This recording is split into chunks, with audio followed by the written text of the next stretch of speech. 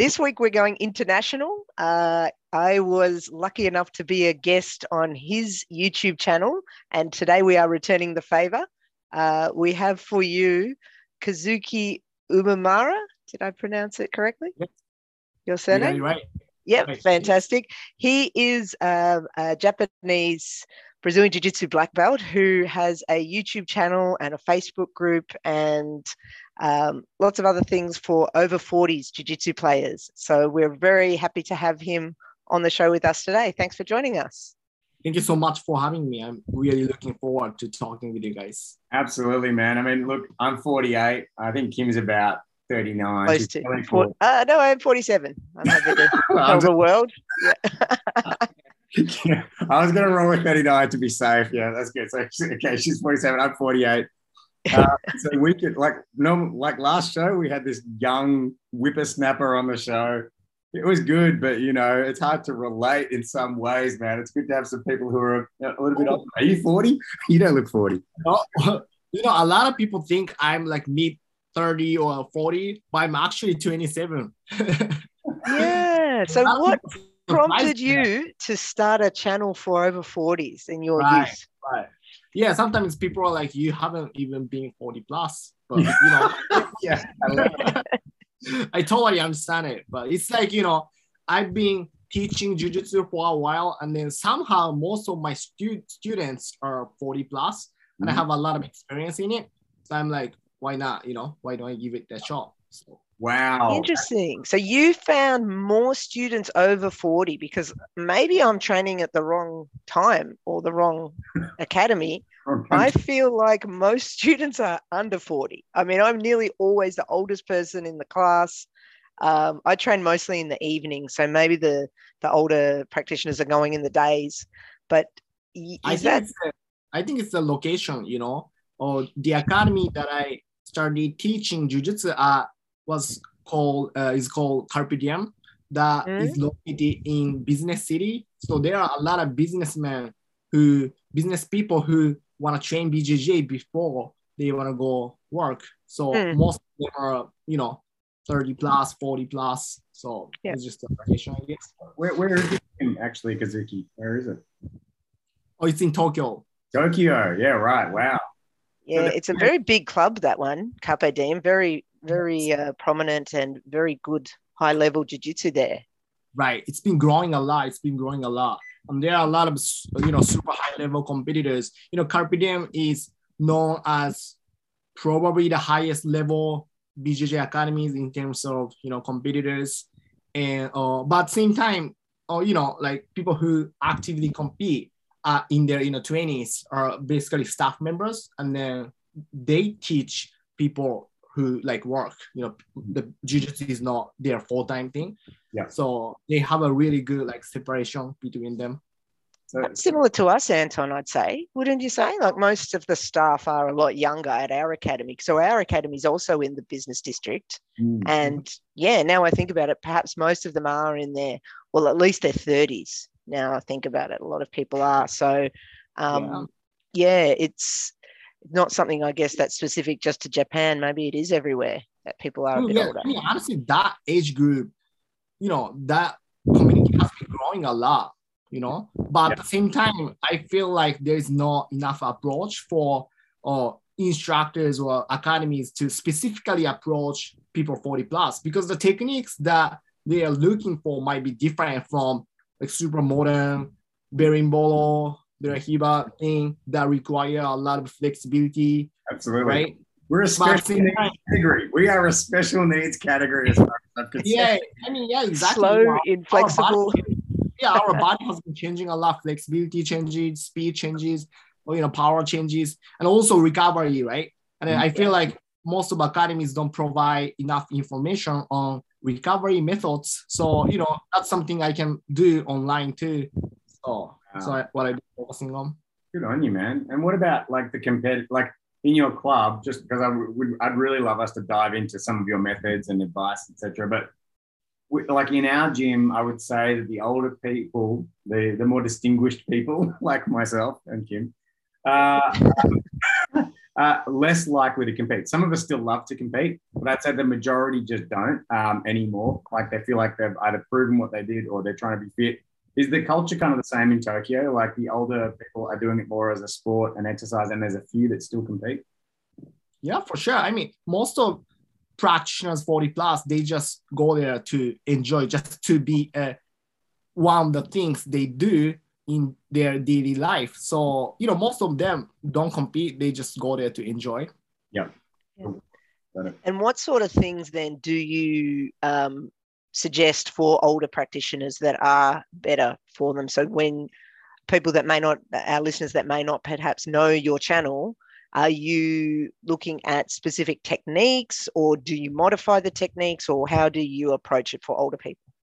So the very first thing I always emphasize is, flexibility and safety. Those are the two things they really have to mainly look at when it comes to finding the, proper techniques that fit them.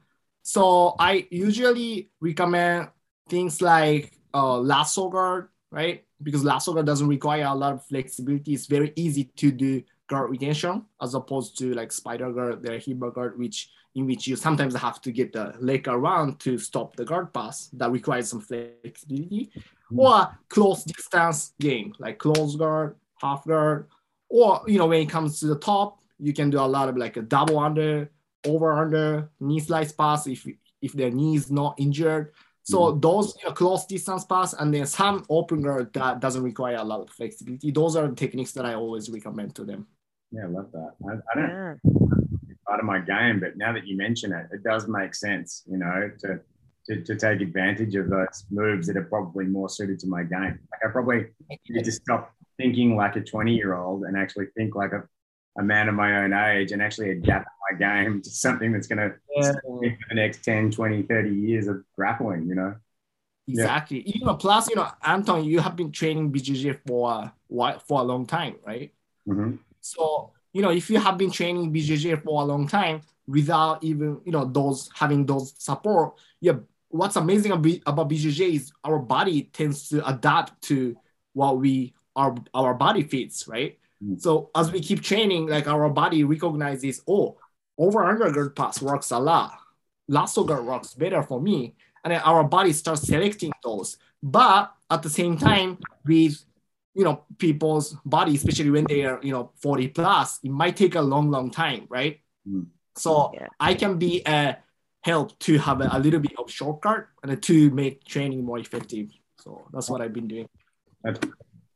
And tell us about recovery. What sort of things, we talk about this quite a bit on this podcast, but what sort of things do you suggest for older players for recovery?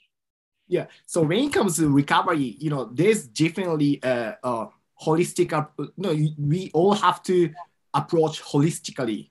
There's no one thing that's the perfect formula to, improve the recovery. We have multiple factors, right? Or sleep, diet, hydration, intensity of training, right? And how you train, like how hard you train too. So there's definitely, you always have to have holistic approach. And also what's hard about recovery is those things like sleep, diet, they are like really associated with lifestyle, right? Mm. So if you are 40 plus, you probably have been doing the similar or the same routine every day for a long time, like 10 years, 20 years, 30 years. It's very hard to make a change on those. So although the holistic approach is very important, it's very hard to change the whole thing, right? So what I recommend is like find one thing. Okay, let's say when it comes to sleep, right? When it comes to sleep, the first 90 minutes is the key. So in order for you to improve it, you gotta stop the smartphone an hour before you go to the bed, take a bath 90 minutes before. Just try those two things at first, and you'll probably see some result from it, right? And your body recognizes it. Okay, this has me actually working. So once you do that, you'll be like, okay, this is great. So why don't I try one more thing? I already got this routine. So why don't I try new things? So I always recommend to do like pick one thing, whatever you want to do, whatever you find it easy to change first, and then start from there and go on and try new things from there. Yeah. Yeah. No, that sounds great. No, I definitely agree with that.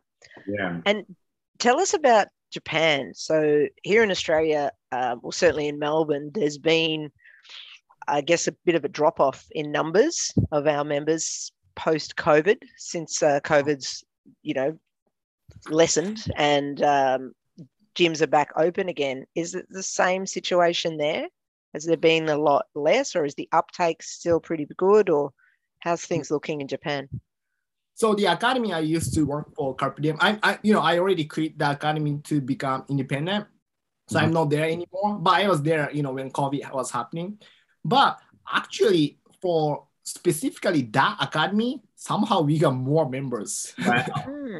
Yeah, I don't know why. I guess it's just people are looking for the third place, right? Like Japanese culture is very like, I kind of feel like there's like, if you are married and if you have a kid, like you basically do everything together. I don't think it's a Japanese thing, but people always go to the work. That was the second place. So that was kind of like a little bit of like escape from the family. They have to be together all the time, right? Yeah. And then they come home and, so they kind of that's got a little bit of good separation, but because of COVID, they have to stay at home all day. I see. So they are looking for something to escape for like 2 hours, right? I don't know if it's appropriate to say escape, but that's what that is. More people study it. But I don't know, for other academies in Japan, I guess just like in Australia, I think the less member have been training BJJ, I guess. I don't know. So you guys had a lockdown too though, right? And then and when you did, the gyms were closed, I presume. So, and you're saying you had the lockdown, the gyms closed, and then they reopened with more members. Amazing. That's pretty cool. That was surprising actually. Yeah. I think we're getting back to normal numbers again now. I feel like we are. Yeah, slowly. But a lot of people have dropped out. There's a lot of people that haven't returned. I think maybe people a bit nervous about the close contact, etc. And you mentioned about the work there. So I traveled to Japan myself about 5 or 6 years ago, and I was really taken, and I'd heard about it a lot with the culture, the work culture. How is it there with training jiu-jitsu? Like, from what I saw, people work crazy long hours. I mean, are the classes scheduled to be, starting at 8 p.m. or how does it work? That's a really great question. That's a really great question. People work hard in Japan. You'll be surprised. People work freaking like 8 a.m. to freaking like 10 p.m. There's people actually literally die from it. So, when it comes to jiu-jitsu, after they work until like 8 p.m. And then, what's funny is most of classes, BJJ academies, they usually start around like 8:30 or 9 p.m. So they just, bring all the, workout clothes, or like jiu-jitsu gi, they just take it to the work and they just bring it to the jiu-jitsu academy. And then they, train until like 10:30 or something, and they go home. And then get to bed midnight, then get up 5 a.m. and go back to work the next day. Exactly. Or what a lot of BJJ academies in Japan have been starting is morning classes. The classes are like 5 a.m., 6 a.m. 10 years ago, all the BJJ academy owners, they were like, even if you do jiu-jitsu 5 a.m., nobody is going to come. But actually, that culture has been, getting a little bigger and bigger. I kind of feel like more people have been joining morning classes, 6 a.m., 6 a.m., 5 a.m., so that they don't have to, go to the academy after. Yeah, and is there a lunch class culture? Lunch? I've never heard of it, but I don't know. Maybe is that the thing? Yeah. Most of my in Melbourne, in Australia, it is big. Yeah. Like the class is like 60 minutes, 90 minutes. Yeah. 60 minutes. Yeah. So people take a break in their lunch break and come and train jiu-jitsu and then go back to work. Yeah. That's interesting. Australians are very, very lazy, man. Very, very lazy. Well, they still go to jiu-jitsu. Yeah. No, wait, so lazy when it comes to working. Sorry, I should rephrase that. Not when it comes to living life. We're very fanatical about living our life, but when it comes to working, very lazy. We have a lot of holidays we probably don't need. Wait, so in Australia, so working culture, you guys have like 19 minutes, 2 hours, like lunch break. Not not theoretically, depends on your workplace. I guess the standard is sort of 60-minute lunch break. Right. Personally, for me, I don't attend a lot of lunch classes, and I've often wondered the people that go to them must have very understanding employers, because it's at least 90 minutes. I mean, yeah, by the time you get to class and then change after class and get back to your workplace, it could be 2 hours. Yeah, so maybe that won't be taken up in Japan, Anton. Yeah, I think 2-hour lunch breaks. That's right. Following on from what you said, Kim, one of the things which really stands out to me, I've had to let go of like how I show up to class, right? And what I mean by that is, like, I do mostly do lunch classes, but sometimes it'll even be the end of the day. I start my morning every morning 4:55 a.m., right? And I'm in back-to-back meetings. Then I get, and this is for 40 plus. I guess this is why I'm saying this. Then I get to the mats, and like up to 1 minute before I'm on the mats, I'm in serious calls, solving serious problems. Like, I love my jiu-jitsu. It's a release. But having said that, I'm dealing with so many things in my mind the second I step onto the mats. And the second I step off the mats, those same things are there as well, right? So I've had to become compassionate towards myself, because I'll definitely have good days and bad days depending on what's going on that day. That's true. Do you cater for that sort of stuff? I mean, when you consider, as Kim pointed out, the crazy work hours, like, these people must be dealing with incredible pressure when they step on the mats. And, you know, what are they like? Are they connected to, do they seem present? Do they seem distracted? What are they like? It's you know, the thing about me is I used to work for a company, like a regular company. I used to work as a sales for the, it's called Recruit. So it's a parent company of Indeed. So I used to work for, like, you know, big company that has got a really like a strong, like, you know, in which you really have to work hard, right? So I had to work like 10 hours, 11 hours. And after that, I went to jiu-jitsu. To me, I really couldn't do it. Like you said, my mind was still thinking about all the tasks that I had to do, right? So I really couldn't switch my mind. But I think the thing is, when it comes to jiu-jitsu is like an active meditation, right? Like when you drill or when you spar, you cannot think about anything else, because you cannot think about it when people are actually trying to choke you out, right? So, you know, maybe like first 20 minutes, 30 minutes, we keep thinking about it. But I guess as time goes by, that's going to be like a actual meditation that you are not going to think about anything else, I guess. Yeah, I love it. Yeah. And tell us about you, Kazuki. So how did you discover jiu-jitsu? How did you get into it? Yeah.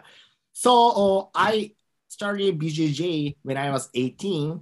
But before that, I used to be a professional boxer. But in boxing, my retina got detached. I think that was this one. My retina got detached. So I kind of started seeing some like a black dot flying in my eyesight. But I still have it sometimes, but you know, when I talk with someone boring, I just keep looking at it. And then, yeah. Are you looking at it now? I hope not.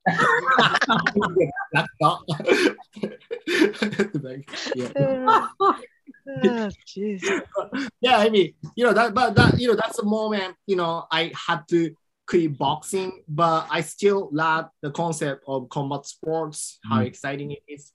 And I found out Brazilian Jiu-Jitsu. And also, you know, I think, you know, most of strikers can relate to it. But when we train striking, we always have the feeling like, what if some people take me down, right? And it's same as Jiu-Jitsu fighters who have never trained striking. We always have, what if people punch my face, you know, fight my finish, right?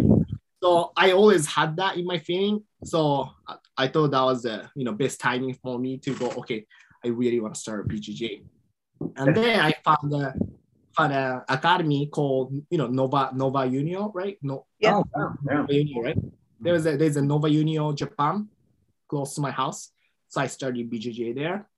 But I decided to go to a university in the US. Somehow, like someday, I'm like, I just want to go to the US. So I left there and I joined Carson Gracie team. It's called Marcelo Alonso Academy. Yeah. So you spent time in the US training? Yes. Wow. Around like 5 years or something. Because, you know, the first year, you know, I went there with no English, right? Like all I could say was like, hi, Kazuki yes, no, right? That's all I can say. Yeah. So I went there, and then for first year, I just kept studying English, and I kept talking to people on the street too. I was like, hey, stop, Japanese, no English, 10 minutes, talk, you know? Wow. But, you know, people living in Seattle, they are nice. They actually stop by, you know? At first, they always have kind of super suspicious look at first. But after that, they actually have conversation. That's how I improved my English. And I stayed there the next 4 years, going to a university while training jiu-jitsu. So I was there for 5 years. You're so courageous. So you're telling me you stopped strangers to practice your English, and that is like, I've never heard of anybody doing that. Like, how did you even build up the courage to do that? Where did you learn? Where did you have that idea? Like, how does that work? I think it's just my personality, you know. Like, I think I have been definitely weird, you know.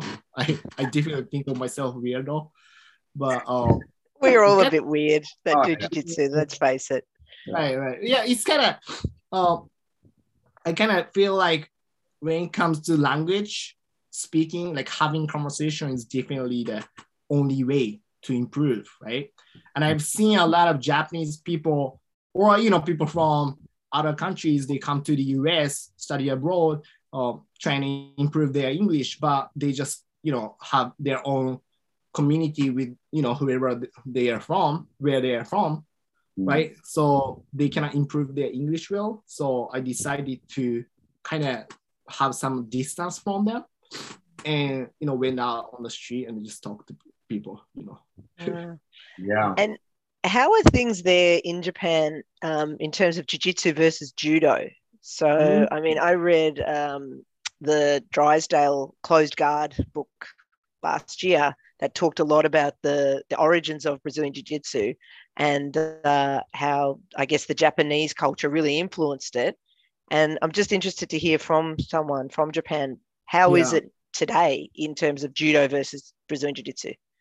So, you know, first of all, jiu-jitsu is not as famous or well-known or as popular as people think it is in Japan. So if you tell people who have never tried jiu-jitsu, hey, I train BJJ, people have no idea. People are going to be like, what is it, right? But I don't know about in Australia, but in the US, you know, if I tell, hey, I train BJJ to people who have never trained BJJ, they kind of have some idea of it, right? Like Japan, it's never like that. But when it comes to judo, we all know it because all the junior high school, all the high school PE program have judo program, right? So we all have to go through it. Judo Olympic team is strong in Japan too. So judo is probably like 5 more times popular. So jiu-jitsu is, you know, something that started recently, and the community is very, very, very small. Are you how trained are you in judo? Are you trained at all? Are you a double? Are you a double? I do a lot of like foot sweep or like seoi sweep, seoi takedown. And plus my, you know, hand fighting is very close to judo. So a lot of people think I used to train judo, you know? Yeah, like plus I'm kind of a little big in Japan. So people are like, hey, you used to train judo. I've never trained BJJ, jiu-jitsu. I just trained judo in PE class, but I still say, yeah, I've trained judo. And people our coach Tiago, he is just recently become a judo black belt as well. So yeah, he's a BJJ and judo black belt. And we've got a couple of them on the show, and I think it's a great marriage of arts to have those two, you know, black belts, because then, you know, you get the takedown and then you get, you know, I think it's a really great. Yeah. Do you guys train judo? Like in Australia, is judo a big thing, like big deal in Australia? I wouldn't say it's as big as jiu-jitsu. I'm not sure. I don't have that much experience with it. Many jiu-jitsu clubs do have judo classes, or I know that our club will often, some of the techniques are quite judo-esque, but I don't know that certainly it's not as big here as what it would be in Japan. That's for sure. It kind of peaked. Like basically judo is what I grew up around. There was no BJJ when I was growing up, and all the kids were doing judo or karate or taekwondo, pretty much, you know, or some sort of taekwondo, kung fu. But, you know, I think it kind of peaked. And then obviously there is a progression in judo, you know, obviously into Commonwealth Games or Olympics or whatever else. Like it is a much more internationally recognized kind of sport. So I think it was attractive. But then also our judo here has a bit of a reputation for just being a bit of a political kind of minefield. Like it's really full on if you do judo. You have to go through so many hoops, etc. Whereas jiu-jitsu is so laid back, you know? It's like you show up if you want, if you don't, doesn't matter. That's one of the culture shocks that I had. You know, I used to train karate. I trained judo in PE class. So it's all about like being polite, right? Like you gotta have like certain degree of bowing to, and you know you gotta do like certain like ritual or some stuff, right? But when I joined BJJ for the first time, people just lay down and listen to what they're not, right? Absolutely. And would you say, Kazuki, are there any other differences between the US and Japan in the teaching style? Going back to the judo, for instance, is there more of a maybe judo focus in the techniques that are taught in Japan versus the US? I think the thing is just because of jiu-jitsu history is not that long in Japan, most of the instructors who have black belts, they either transited to jiu-jitsu from judo. So I kind of feel like somehow, you know, judo population has been very big in Japan. So I guess most of practitioners have some judo background. So yeah, I think in Japan, we value a lot of takedowns, but at the same time, if you go to jiu-jitsu academies in Japan, you know, especially Tokyo is one of the most densely populated cities, right? So the place is very small.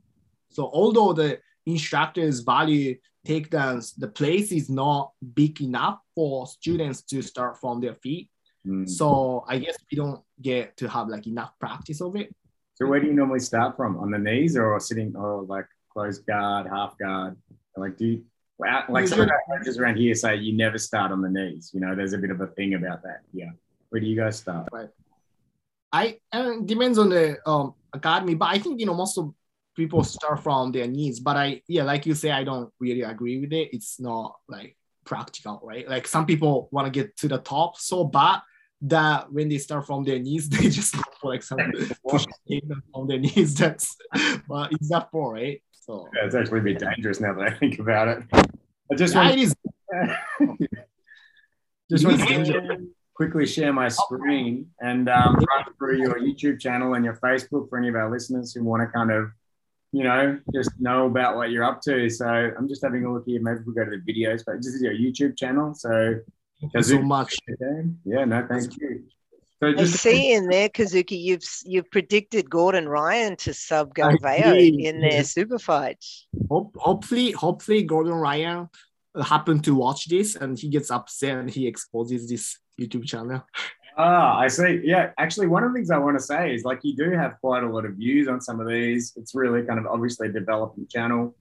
Thank you. But you know, it's like you're putting a lot of effort in. You're doing all the right things. You got a lot of thumbnails and everything. It looks super professional and like something that could really go ballistic. So that's awesome.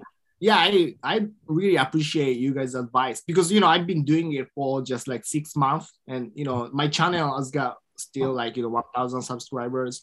So, you know, if you guys have any advice, you know, I think it's still more than us though, Anton. We've been doing it for 2 years, but Kazuki actually has more subscribers than us. That's right. I think there's a lot of people that listen on our different platforms. Maybe our problem is we don't have it all in the one place. Yeah. We've sort of spread ourselves fairly maybe thin. I don't know, because we're on all the podcast platforms. Yeah. Do you put your podcasts in here as well, or do you just put your instructionals?